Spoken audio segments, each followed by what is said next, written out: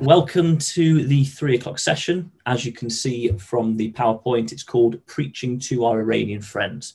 So what we're going to do for the next hour or so is think about essentially the last 2 years from a Christadelphian perspective, but also think a bit further back as concerns Iran itself.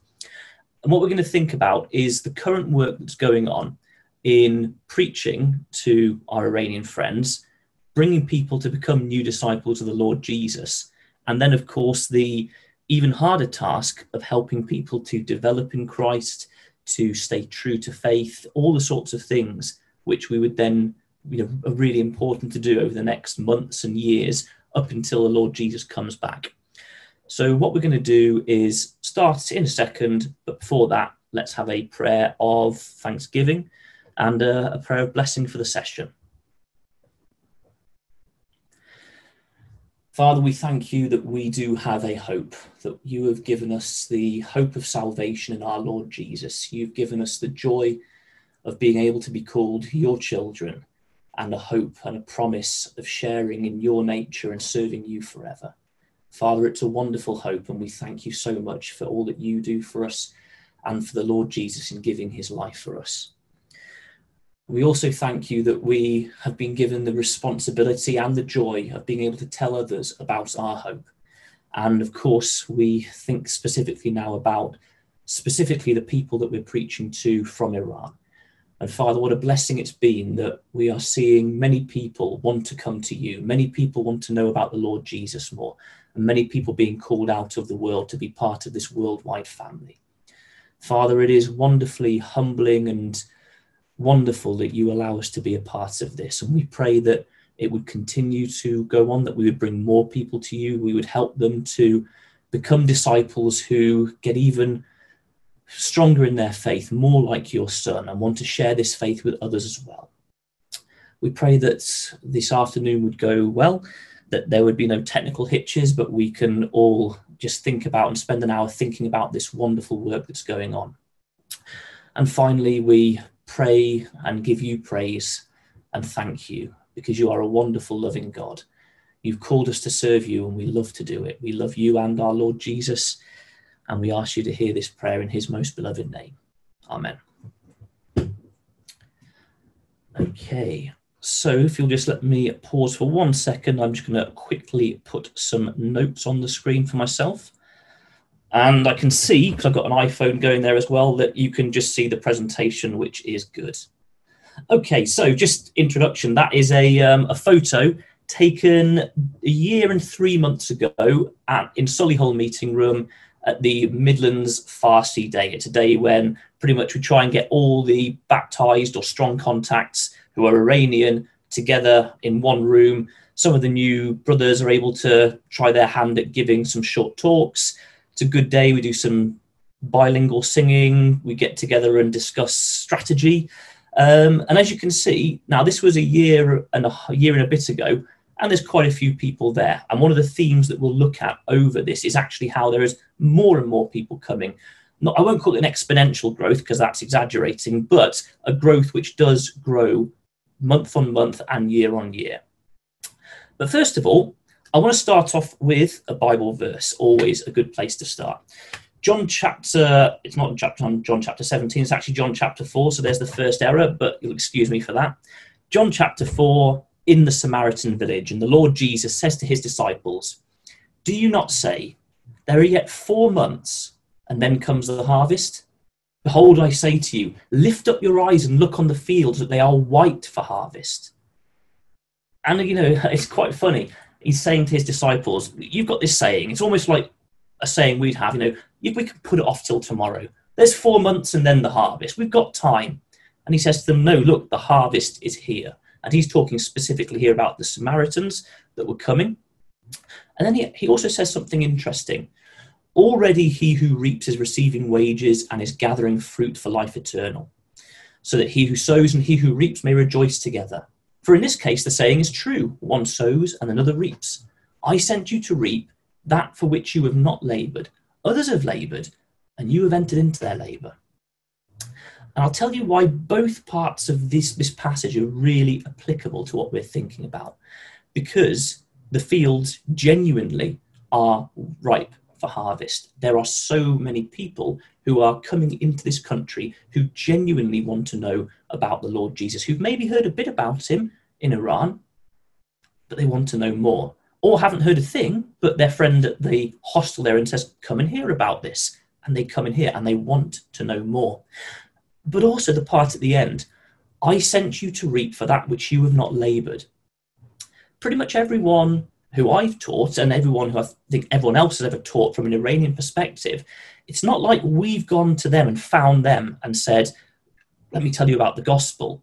They've come to us, come to the country, brought, of course, we believe by God, but then come to our classes brought by their friends or their family or someone who said, come along to this. So we haven't done the work as such to go out and find them. They've been brought to us. We didn't do that initial part of hard labour, but we're the ones who are benefiting and having the joy of helping to reap, of bringing them to baptism, of developing them afterwards. So I think this verse is really brought to life, for me anyway, by what I've experienced over the last 2 years. And again, it's a common theme we'll see hopefully throughout this talk of different verses that really start to come to life. Things which we know, we've read them before in the readings, we've studied them maybe, but they become even more powerful when we see them lived out in experience. So let's just think about Iran. Why Iran? Why not China? Why not Eritrea? Why not Syria? Lots of people from different countries are coming to the UK for asylum. So why Iran? The reason being, and this is not me saying it from view of ignorance, this is from a book, which means it must be true, but a book called Too Many to Jail, written by a non-Christadelphian, but written by a evangelical Christian commenting on what happened in Iran. I can send the details out if people want afterwards, if there's an announcement board or something like that. But essentially what they do is look at why so many people in Iran want to know about the gospel. And they put it down to a number of things. There is a religion, there's a religious mindset in Iran. There is a faith, unlike the West. Many people, pretty much the majority of people, do believe in the concept of a divine being, of a God of some sort. Many of them are very disillusioned with Islam because they see the way it's lived out in their country, which is, the more I've got to know people who've come from Iran, a terribly oppressive regime. And one which over the last 40 or so years has dramatically reduced the living quality of its people through policies and through actions based on trying to have the Islamic Republic come to victory. So many people have become disillusioned with this, but they've known about this person called Jesus because he is a prophet in Islam. And he's actually, I think, a prophet which is very, very venerated and respected in Islam as someone who is kind, someone who is forgiving, someone with that type of message. But also, something very big in Iran is poetry. They've got lots of poets who, it's a very cultural thing. We've got lots of films and TV, they've got lots of poets. And they'll get together at different festivals through the year and read from these poets. And these poets are not necessarily Islamic poets because there's a lot more to Iran's history than Islam. And these poets often talk about Jesus, and they talk about all the positive things. There are only positive things about the Lord Jesus, but the really, really positive, well-known things about him: being kind, forgiving, helping people, giving himself up for others. So they've got this concept of this Jesus character who's in stark contrast to a lot of what they see in Islam, especially the very hardline Shia Islam that's played out. And so what this all comes to is there's this real interest in the Lord Jesus, sometimes merely from an academic or just a pure interest level. But then what will usually happen, from what we've heard, is that they will get introduced to Jesus as part of the underground Christian movement in Iran. And it's called the underground house church movement because lots and more people are becoming interested in Christianity, and lots of small secret house churches are forming. And usually when someone becomes disillusioned with Islam, whether it's because something that's happened to them via the secret police, something that they've seen happen, or just general disillusionment, they want to learn about Christianity. And usually there'll be a friend who will say, come along to my house church. And they start to learn. There are lots of these house churches all throughout Iran. But then, of course, comes the problem. And again, another Bible verse, we're not talking about this, but very much the spirit of it. Acts chapter 8, verses 1 to 3. On that day, a great persecution broke out against the church in Jerusalem, and all except the apostles were scattered throughout Judea and Samaria. Godly men buried Stephen and mourned deeply for him, but Saul began to destroy the church. Going from house to house, he dragged off both men and women and put them in prison. Now, again, this is the experience of lots of our now brothers and sisters in Iran. The Iranian government does not want the house churches to flourish, even though they are. And the secret police, the Sepah, are tasked with breaking them up, with arresting people. And although it's not strictly illegal to be a Christian in Iran, it wasn't strictly illegal to be a gypsy in Stalinist Russia, but you still wouldn't have wanted to have been. What I mean by that is they will arrest people. They will take them off for make-up charges of political sedition to try and get them into trouble, do horrible things to them. I'll leave you to imagine, but the sort of things you'd imagine that police who want to torture people or find out information will do. And if they find a member of a house church, they will try and get all the names of the other members through any means possible. And what will usually happen is sometimes someone will not be at the house church when it's raided, but the house church has been raided, and such are the tales and the accounts of what happens to people who get found to be a Christian, they simply leave the country because it's more palatable than staying and find out what happens to them. Or potentially someone might have a marked card. So some people have been known to be preaching. They've been talked to by the police and released, but it's very much akin to being released from the Ministry of Love in Orwell's 1984. Again, your card is marked. Doesn't mean you're free. You never know when you could be picked up next, and terrible things could happen. So lots of people leave for that reason. Not everyone. We do get some people who left for political reasons, Kurdish protesters, etc., etc. But it all ends up with a great number of people leaving because they're scared that because of their Christianity, whatever form it's in at that point, they will be persecuted, they will be tortured, bad things will happen to them. And so they escape. And what I'll do is I'll miss out the next part of their journey, which eventually ends up with them coming to the UK. Suffice to say, I'll just say one thing about it for anyone who's involved in the work. There are many different types of journey from Iran to the UK, some easier than others, some terrible, some terrifying. Terrible things have happened to some of the people who end up in this country and in our classes. And it is something to be aware of if you're ever involved in teaching or helping someone in that way. They might have had something very bad happen to them on the way over here. But that's an aside. What we want to now focus on is when they start to come into contact with us. So what will happen is they land at the UK, whether it's on a dinghy or on the back of a lorry or some way that they've managed to make it into the UK and claim asylum. They're taken to an initial detention centre and given a screening interview where they're asked basic questions about where you're from, why you've come here, what your reason for fear is, etc., etc. And then usually they're placed in initial accommodation. And when I say initial accommodation, what that means is usually some sort of repurposed building which is being used for them. So for instance, in Derby, an old student halls of residence has been repurposed as an asylum seekers hostel. In Birmingham, behind McDonald's, the old YWCA has been repurposed to be a huge hostel. And what will happen is they will go to one of these initial accommodations. And I'll put this verse up, but still keep talking. It's Acts chapter 19. And what I'm going to talk about now is more true about 5 months ago. I'll explain why, because COVID has slightly changed some things. But for the majority of the last 2 or 3 years in the UK, there were maybe 5 or 6 big centres. One in Derby, two in Liverpool, one in Glasgow, one in Birmingham, one in Wakefield. And what would happen is people would be sent and all gathered in these initial accommodation places. And what would happen is they'd be waiting there for about 4 to 6 weeks until they were sent somewhere in the UK. But for those first 4 to 6 weeks, they would be in these hostels.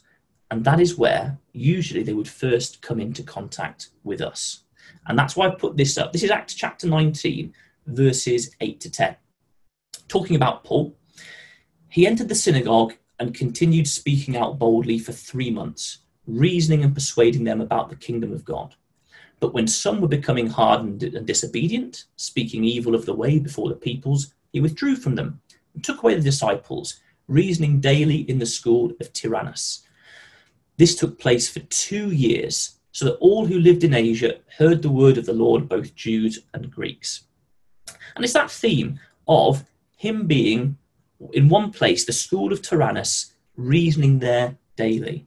A place where essentially he was preaching the gospel, reasoning daily for 2 years.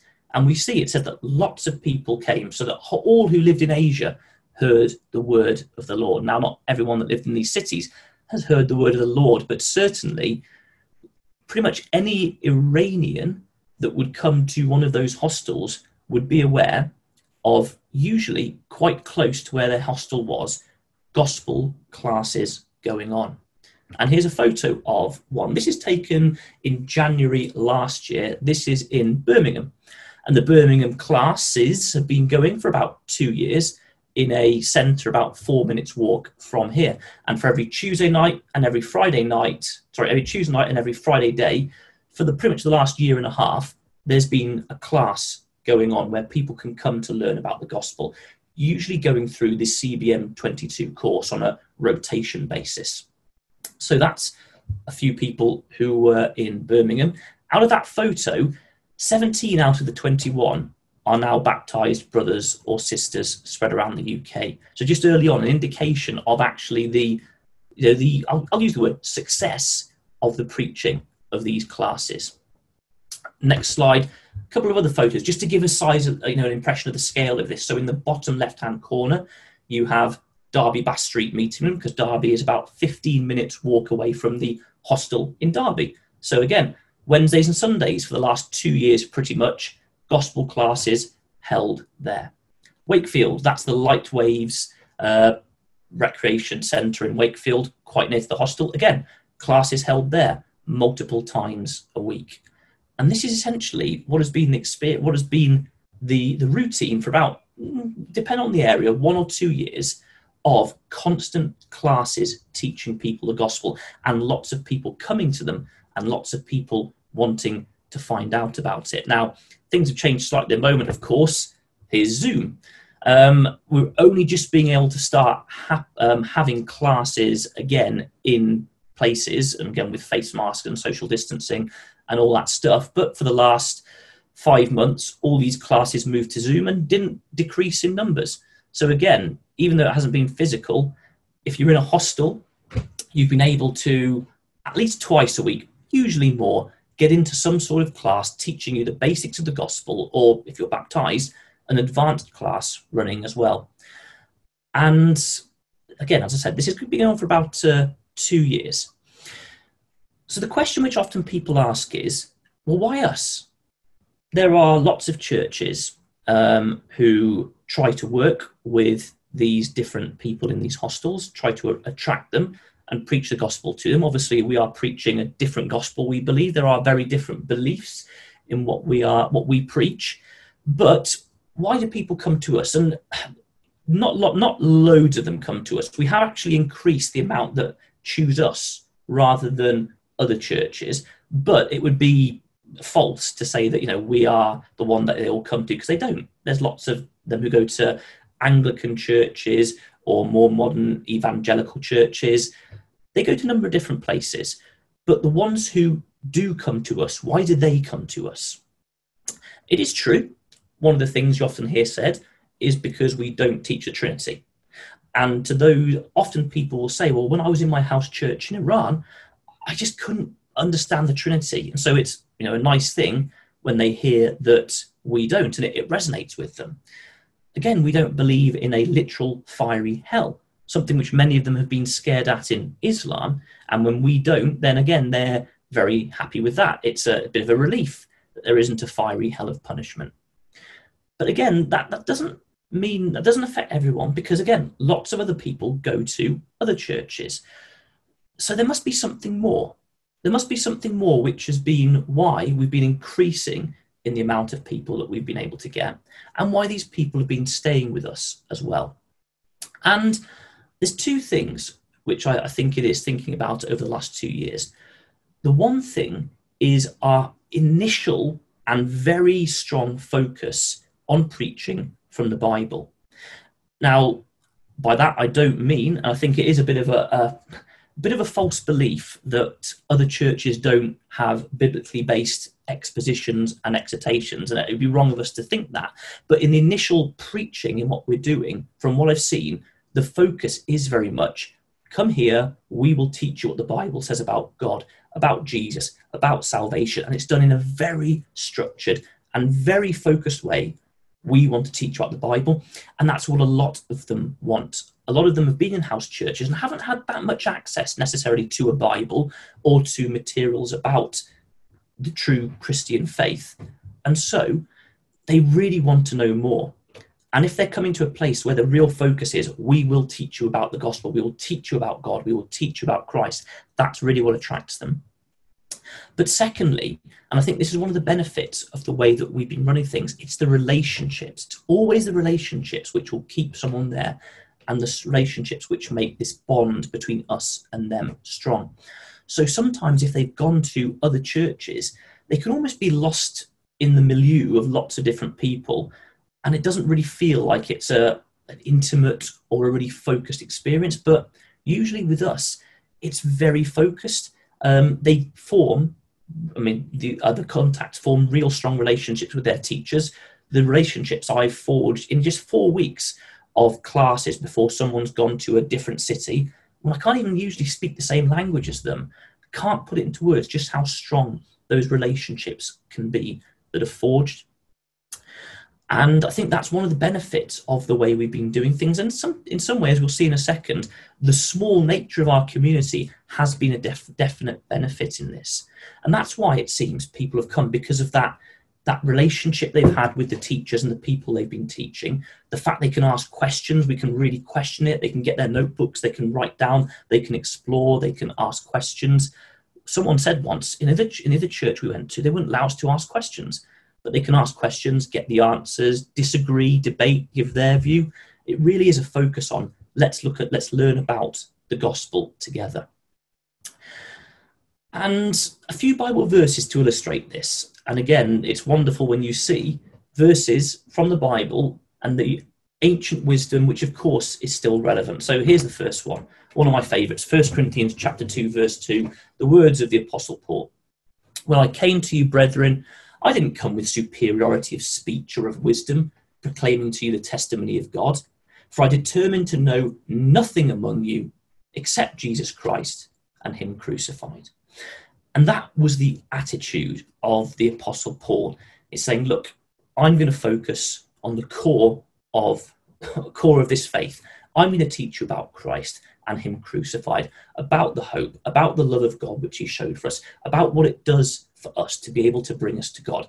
That was his focus. And that's been the focus of the preaching, the initial preaching that's been going on in these initial centres. It has been very much, we're going to teach you the Bible. And we, in some places, whenever I've been involved, I can only speak from my own experience, that's been made very explicit. We've actually said, look, we're not actually here to give you lots of free stuff or anything like that. We're here because we want to teach you about the gospel. We want to tell you about the love of God shown in the Lord Jesus. And so that's been the focus, and that's what's really been bringing people quickly to a knowledge of God. And it's been very, very successful. The next verse, and again, another personal favourite from the Apostle Paul, showing the type of man he was. Verses 7 and 8 of 1 Thessalonians chapter 2. But we proved to be gentle among you, as a nursing mother tenderly cares for her own children. Having so fond an affection for you, we were well pleased to impart to you not only the gospel of God, but also our own lives, because you had become very dear to us.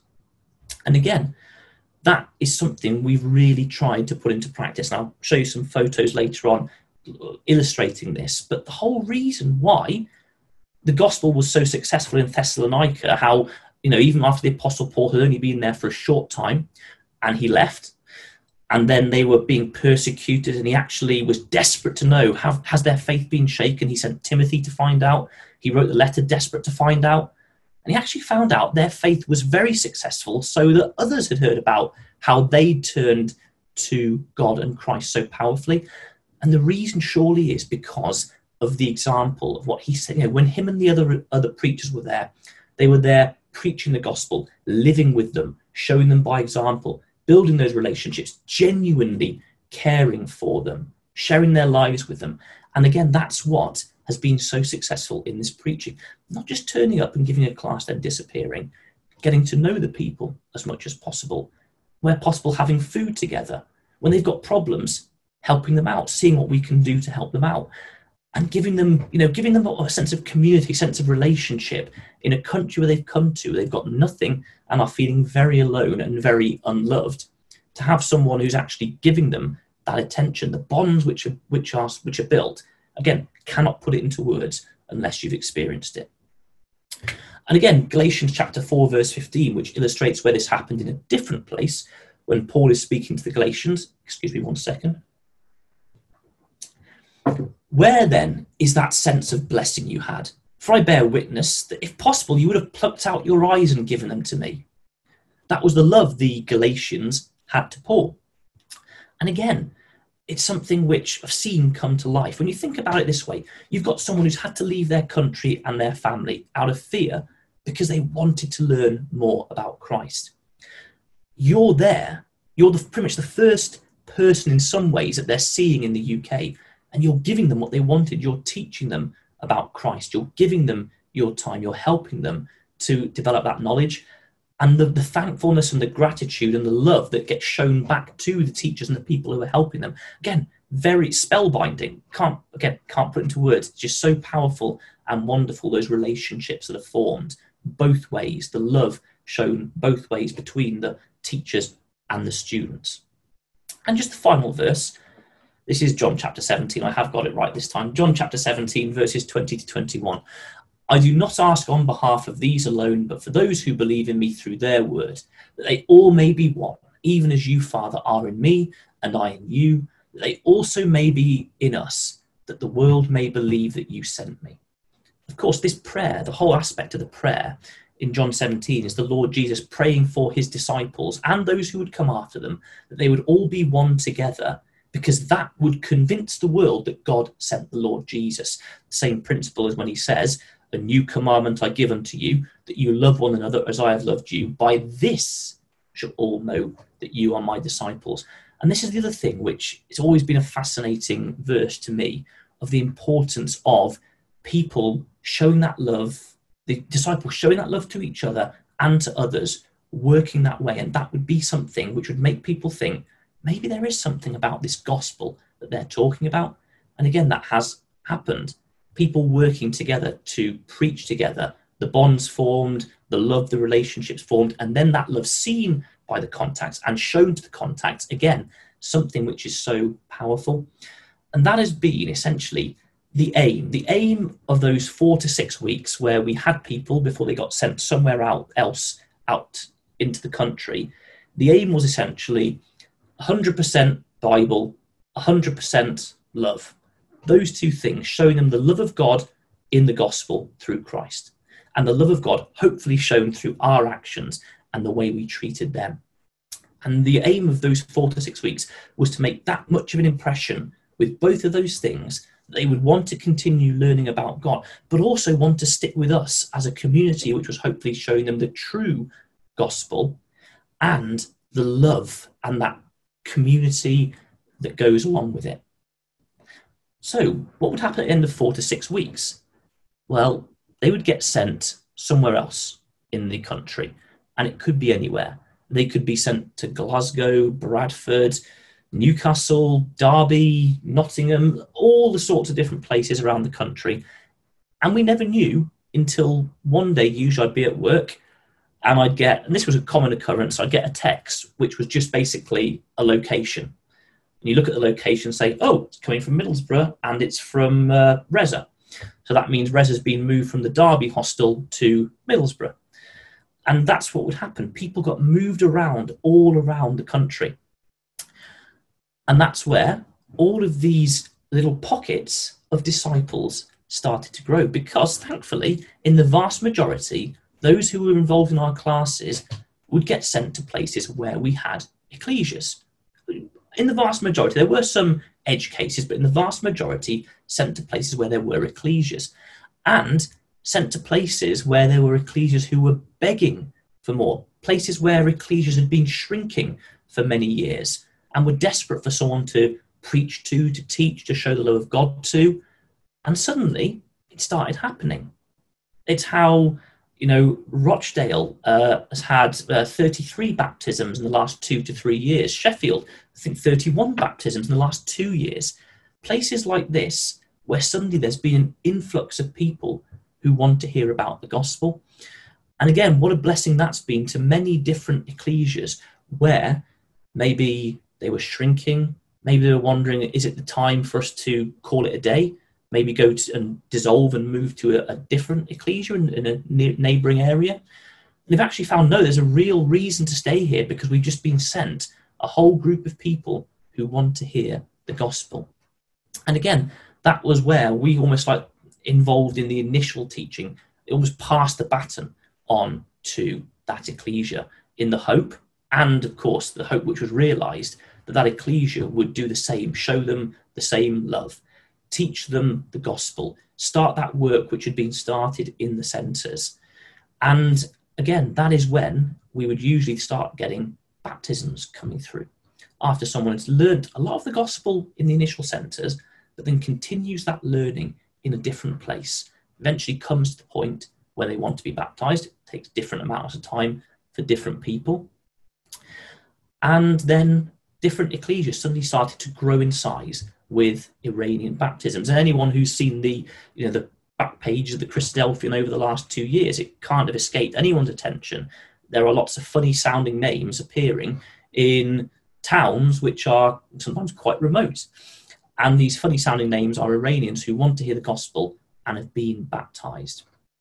And the funny thing about this was, it could happen very quickly. So this is a photo of myself and Sam Walton, and there are 2 Iranians, Ibrahim and Hamid, with us. So this was the summer of 2018, and these were our 2 Iranian contacts that were in Nottingham with us at the time. The next slide is pretty much a year later. Again, there you've got a whole back room of Nottingham South Ecclesia full of baptized people and people who want to learn the gospel. Again, if we go a year on, haven't got the photo of it, but pretty much doubled again, to the effect we've now got 32 baptized Iranian members in Nottingham South, with thankfully 1 more being added tomorrow morning as well. But that's the rate that it's suddenly increasing in that way. Again, just to give another example, because one of the things I'll say later is, don't think it can't happen to you. Coventry East, last year, there were two or three very dear friends of ours from the Birmingham hostel who were sent to Coventry East. And there you go, we've got 2 of the Iranians there with some of the members of Coventry East. Then a few months later, again, in the back room at Coventry East, lots of contacts, lots of baptisms. It can and did and has grown that quickly, and more as well. So another Bible verse, one we know very well, Acts chapter 2, verses 46 to 47. Day by day, continuing with one mind in the temple and breaking bread from house to house, they were taking their meals together with gladness and sincerity of heart, praising God and having favour with all the people. And the Lord was adding to their number day by day those who were being saved. And again, that is something which, not to the extent of Acts, of course, but is something which is true, which, being involved in the work, we've seen of the amounts of baptisms increasing from maybe where it used to be 15 to 20 a month to pre-coronavirus getting up to 40, 50 different people around the UK from the Iranian community being baptized a month. There's often been a saying, it's not about numbers. In some ways, true, because, of course, we want to avoid the principle of just trying to get numbers, because then that would usually lead people to water down the gospel or make compromises to try and get numbers. But if you could put your hand on your heart and say the gospel is genuinely being preached, these people are genuinely understanding and wanting to commit, then yes, numbers are important, because it's showing that it's actually working and increasing, that the gospel is being preached and more people want to come. And I think it is something we should rejoice in, that numbers are growing of people who want to get baptized. I think we've now reached, keeping up the spreadsheets that we do, 700 baptized Iranian members in the UK in the last 3.5 years. Again, much more weighted towards the more recent past. But it's a hefty number, 700 people baptized in that period of time. And as I said, more to come. Lots of people are learning the gospel in the different hostels and hotels around at the moment. And so, moving on then, when someone is baptized, well, in that case, then it almost gets, the next stage begins. We always say, rightly so, baptism is just the beginning. We've got to try and then help these people to develop their faith and grow in Christ. Let me just quickly see what my next photo is. Yes, not photo, my next verse. Very, very much brought to life. 1 Corinthians chapter 14, verses 8 to 11, of course, written about the Holy Spirit gifts. But, so it is with you. Unless you speak intelligible words with your tongue, how will anyone know what you are saying? You will just be speaking into the air. Undoubtedly, there are all sorts of languages in the world, yet none of them is without meaning. If then I do not grasp the meaning of what someone is saying, I'm a foreigner to the speaker, and the speaker is a foreigner to me. And to some extent, again, this is true of the experience with our Iranian brothers and sisters and friends.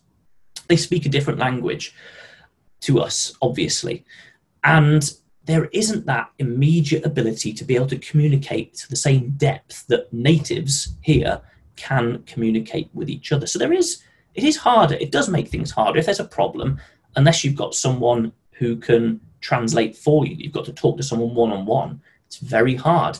It's not like you can just go to an English person and talk to them. So it does make it harder. But one of the things, again, I want to say is, don't overestimate that. It makes it harder to do a lot of things, but it's not a real big barrier in forming strong relationships. And that's the whole point of what we're trying to do. Once people have left these initial accommodation centres and are in these different cities and with their ecclesia in this city, the next role is to try and integrate English and Iranian together into these ecclesias. And different ecclesias have different tactics of how to do it. And there are lots of discussions that go on between different ecclesias as what's the best way to do it. Is it always to have everyone in the same room? Is it sometimes to have a separate class and come together for the breaking of bread? Are there different classes you could have? Lots of things like that. And there's benefits and drawbacks to every approach. But ecclesial life is not the meeting. And again, that's a fact we all, of course, have to know.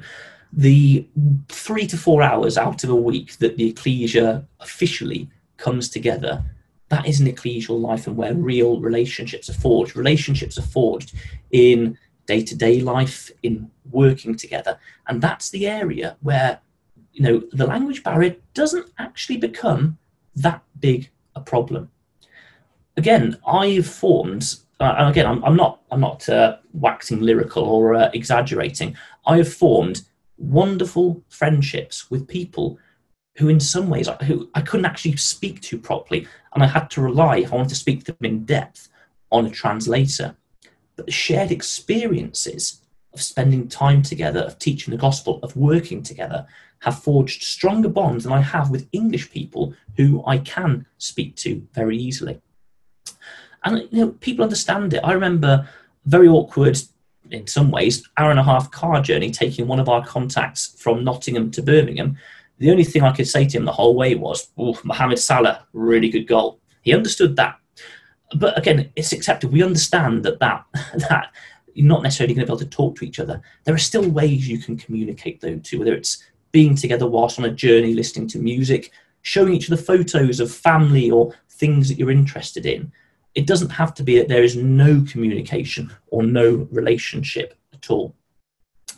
Similarly, and I'll illustrate this. So I'm going to take you back in time to October of 2018, where Derby Hostel first came online. We had 8 people who started coming to classes. At that point, they came to Nottingham. Different reasons why, but at that point, from the Derby Hostel, they came to Nottingham South. And we had about 4 weeks with a group of 7 or 8 Iranians who came to us because they wanted to learn the gospel. And what we said was, let's just throw everything in there. What we said, 100% Bible, 100% love. And so, we went out to Persian restaurants for a meal together. Could speak to some of them, couldn't speak to others. Got them as much as we could for a study day. This was the Jesus study day, after about 2 weeks of them being in Nottingham or Derby with us, having meals together, spending time together, playing table tennis, having focus on talks, always the focus on teaching the Bible, teaching about the Lord Jesus, but with that, the time of spending time together, playing together. That's not actually from that time, but I thought I'd put it in. That's actually my wedding, my English wedding, because I got married in Turkey, but then my lovely wife came to the UK and we had a celebration in Nottingham. And that's Iranians and English all mixed together, dancing, eating, having a good time. And again, people who usually don't find it very hard to interact. In that, all boundaries were broken down, good relationships forged. And here, this is the original group. The originals is myself and Sam. On the left of that photo, used to, still do call them. Again, ecclesial football on a Sunday night. We went and played football together. So that's 4 weeks. 4 weeks of seeing them maybe 3 times a week, on a Sunday, on a Tuesday, and on a Wednesday for classes and hanging out. And then they all got sent to separate places, some to Dudley, some to Stoke, some to Derby. But the relationships forged were, again, I can't put into words, that strong, that 2 of the people in that photo you're seeing, I do count as 2 of my best friends. They are baptized brothers. And we have, I think the reason being is because everything we were doing was focused around the gospel. And again, there's a lesson for that in us. Often we do lots of social things as ecclesias together, which is nothing wrong with that. But think back, if anyone on this call thinks back to the people you've always built the strongest relationships in Christ with, it's always the people you've worked together around the gospel or spent time talking and discussing around the gospel, because that's where the true bonds are forged in God and Christ. And through different circumstances, that was always the focus of the relationship with these guys. We were teaching them the gospel. That was the reason we were meeting together. So our focus was all about the gospel. We were teaching them. They were learning from us about Jesus. Even when we were playing table tennis or hanging out or eating, it was in the context of the gospel. And then when 2 of the people in this photo got baptized relatively quickly, whilst they were or just after they left Derby, then working together with them, preaching to new contacts, teaching them. The focus was always on the gospel, and that's why those bonds were so strong. Again, and you really do get the some of the Bible verses come to life. Paul talking to Timothy about him as his son in Christ. People who I'm a young man, sort of, and I don't have any children, but I genuinely have experienced that father-son relationship in a spiritual sense, because when you teach someone the gospel, that is what happens. Again, in some ways, this verse here, when Paul says, "Who is weak without my being weak? Who is led into sin without my intense concern?" I'm in no way comparing myself to the Apostle Paul, disclaimer. But that sentiment expressed by the Apostle Paul, again, I felt that a lot stronger. Maybe that's my fault, my problem, but with the people I've been involved with preaching the gospel, really brought it home to me than when they're weak, me feeling weak. And again, that verse, I haven't got it on here, but the verse about building on the foundation of the apostles from 1 Corinthians chapter 2. If any man builds on this, let him build with good things like gold, not wood, hay and stubble. The importance of building people up, that's been a very sobering verse to think about, of the people that I've helped preach to. And then they're baptized near me, what am I doing to make sure we're building on those foundations of the gospel of Christ and the apostles? And that is, so that the reason I just told you all that was, I wanted to try and illustrate the point that even if the language can't be spoken in lots of social interactions, don't underestimate the relationships which can be formed, the strong relationships in working together for the gospel. And that is what we have to do now. And in some ways it's harder than the preaching. The title of this is Preaching to Our Iranian Friends. Preaching never ends, really, even when someone is baptized. It's a lot easier in some way to bring someone to baptism and then than it is all the work after to try and help someone negotiate a new life in Christ with all the baggage and all the problems they may have from their old way of life or from their experiences. And again, that's a top tip, as it were. One of the things which I think we can't do, I don't know if it's the right word to use, is deify the Iranians. What I mean by that is sometimes we can have a tendency to say, aren't they so amazing? Aren't they so amazing, their faith?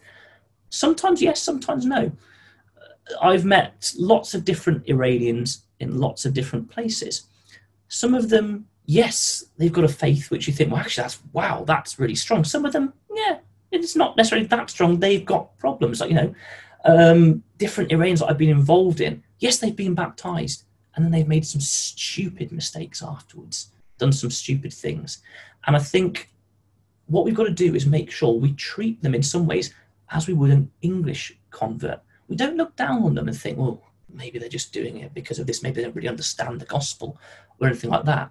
But then we don't start waxing lyrical and saying, oh, they're so amazing, they're so much better than us.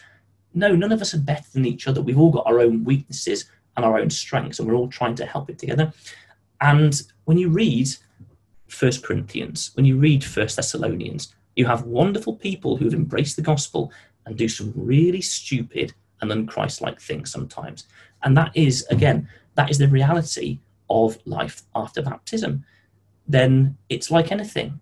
English brothers and sisters make mistakes. Iranian brothers and sisters make mistakes. And we just got to be very real and not about how it can be quite hard afterwards, as it is with English people, that we are trying to keep each other on the right way. So that's just the point I want to make from that. We want to develop people.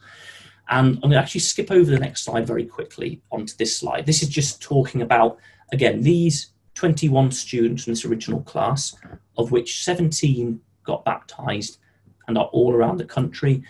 And again, knowing all of these people personally, because I taught them for about 4 or 5 weeks before they left and have got good links with them since as well. There are all different types of people with different backgrounds, with different strengths, with different weaknesses. And that's just what we've got to be aware of during the preaching. And then when we are helping them develop afterwards, we've really got to make sure that we are just doing everything we can to help them grow in Christ. That the focus is helping them to learn more spiritually. And sometimes they'll think things which we think, well, why would you think that? Surely every Christian knows that. No, because they haven't got the background that a lot of us have of being brought up and saturated with lots of these things from an early age. So it's hard. It's amazing, very rewarding, very hard, can make you pull your hair out, can make you jump for joy, all of the different sort of things which happen with it. Wouldn't change it for the world, obviously. It's a wonderful work to be involved in. But what now? And I said I'd talk about COVID. And again, sometimes I've done a few of these different talks because I've been involved in the work with Iranians. Then obviously sometimes if there's an event like this, people want to know about it. And I sometimes think, well, am I telling people a lot of what they already know? Or are people sitting there and thinking, well, that's all very good and it's great work that's being going on, but I'm in X ecclesia or Y ecclesia who hasn't seen anyone or any Iranians come. It's nice to hear about, but not really relevant to me. Let me just take you to this next slide again. Again, I actually managed to put John 4 in there, even though I didn't put the verses in, but I got it half right. Do you not say, there are yet 4 months, and then comes the harvest? Behold, I say to you, lift up your eyes and look on the fields, that they are white for harvest. This is essentially a thing to hopefully say to be prepared, because no ecclesia who's got a lot of Iranians was expecting that they would. Not really. So don't, it could happen to anyone in a good, and that's a good thing. It could happen to anyone. But this verse as well, again about harvesting, this is the Lord Jesus. Seeing the people, he felt compassion for them because they were distressed and dispirited like sheep without a shepherd. Then he said to his disciples, the harvest is plentiful, but the workers are few. Therefore beseech the Lord of the harvest to send out workers into his harvest. In many ways, again, this verse, the principles of this verse applies to today. There are lots of people who need shepherds to help them, to teach them about the gospel and to teach them how to live a life in Christ. And we could always do with more workers in the harvest. So if you're in a city which has Iranians in an ecclesia, and you think, well, actually, there's lots of classes going on and they're being taught that way. One of the things which is really, again, from experience, lots of places will have classes set up where classes will be happening and teaching people. But the real help is things outside of classes, building relationships with people, inviting them around to our house for food or our garden, COVID rules at the moment, but inviting them, spending time with them, doing all these sorts of things. Even if you think you're in a city where there is work going on, there's always more help that can be needed to take people out, to help them, to talk to them, to do whatever you can. There's always a need anywhere, whether Iranian or English, for more workers in the harvest. So that's in maybe cities where there are hostels. Another reason why. So at the moment, it is no longer the case that there are 6 or 7 big hostels around the country. There are lots of refugees still coming into the country, but also they haven't been sent out from these initial hostels to the places, the houses and the cities they get sent to. So the government, you've probably seen on the news, are renting out whole hotels to house people in. Norwich, Chester, Bromsgrove, all sorts of places like that have suddenly got hotels with lots of Iranian contacts in. In Bristol, last week, suddenly 10 new contacts in a hotel in Bristol. So my cousin there is being kept very busy now. But don't think that suddenly it couldn't happen. There could be a hotel which the government decides to buy up or rent up and put a load of people there, of whom probably lots of them have heard about the gospel through their Iranian friends who are already baptized in this country. And they've said, check out the Christadelphians. So you could suddenly get 10 who want the gospel landing on your doorstep. But another thing, all these people at some point in these hostels and hotels are going to be distributed around the country. We didn't used to get many baptisms happening in hostels and hotels because people weren't there for long enough. But there have been some people who've been there for months now. And in 2 of the hostels in Birmingham, there are about 15 baptized believers in each. At some point, they're going to be sent out into the country and into a different city. Your ecclesia might have 7 baptized people suddenly arrive in need of shepherding. So again, be prepared. It could happen. Sheffield, I think in 2018, never expected suddenly a load of Iranians to drop on their doorstep. Derby Bass Street never expected in 2018 that a hostel would open up 15 minutes walk from their hall, but it did, and they adapted. So that is, I think, what I'm trying to say. And if maybe someone's listening to this and thinking, what am I going to do? Again, don't worry. Everyone had that reaction when it first happened. And we're actually a lot more over the country now, a lot slicker with resources that we've got. So this is just quickly. Hamid, who's the chap on the far left, he was taught the gospel by Sam because we had no translator and no real resources at that point in Nottingham. Taught the gospel largely through Google Translate. So even if you've got nothing else, it was possible through that. Now, Google Translate has many problems, and it was very basic stuff. But even if there's nothing else, that person was taught the gospel largely through Google Translate. But we've got, as I said, we've got slicker. Yes, that is me on there. There's YouTube channels. I've just put this is Sale, and Sale now has lots of different talks about the first principles. The whole of the CBM 40 course done up in English and Farsi. There's a more shorter, compact 10-lesson course with myself, you can see there, and Brother Amir. Again, in English and Farsi. So if you get sent a load of Iranian contacts, even if you can't speak to them or you've got no translator there are resources that you can sit with them, hear what gospel they're hearing, hear it being preached to them. And these have been used by smaller ecclesias sometimes who haven't had those resources. And then, of course, for baptized people, if you suddenly get a load of baptized people arriving, again, there are advanced YouTube channels. There's Cardiff's one I put on the right-hand side, and the one, my own one, on the left-hand side, which myself and my wife do, but advanced courses about, key aspects of Christian living, disciple studies, studies of the Lord Jesus, book studies, all sorts of things where if you're thinking, how can we spiritually feed them? There are things and resources available. There are Zoom calls and Skype calls that happen all over the country. If you had a load of people come and you want to get them involved in these, just reach out to people who've already got Iranians in their ecclesia, or the ALS can advise of different Zoom and Skype classes relevant to people you might have. There's a CBM 40 book in Farsi, CBM 22 lesson course of PowerPoints in Farsi, and there's this website which has a list of all the resources. I won't go into too much detail. What I just wanted to say is, if suddenly you get sent a lot of different Iranians, there are resources, you're not alone. Reach out, find the resources, let's discuss together and let's work together. And that, I think, has pretty much brought us to the end. We've got 3 minutes left, so it's almost perfect timing. We will have a closing prayer in a second, but what I've tried to do is give you a whistle-stop tour of where it starts in Iran, why they come to the UK, the preaching that gets done, the work that needs to be done afterwards, the amazing blessing it is from the Lord and our God to give to us, and the importance of the work. And I think the key to it is all of us are learning together and growing together in how to deal with this. And so one of the things, whether, I've been involved in the work for 2 years, I still ring up brothers in different ecclesias to say, what are you doing with this? We've come across this situation. What have you experienced?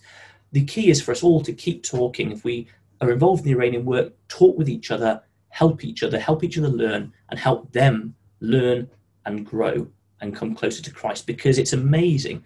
There are so many people getting baptized, and there will be more and more. So as many people as can to get involved in this work, genuine people wanting to come and see the gospel, amazing thing to be involved in. So on that note, we haven't got a closing hymn, so I will do a closing prayer now. Father, we pray to you once again. We pray to you because we love the work that you give us to do.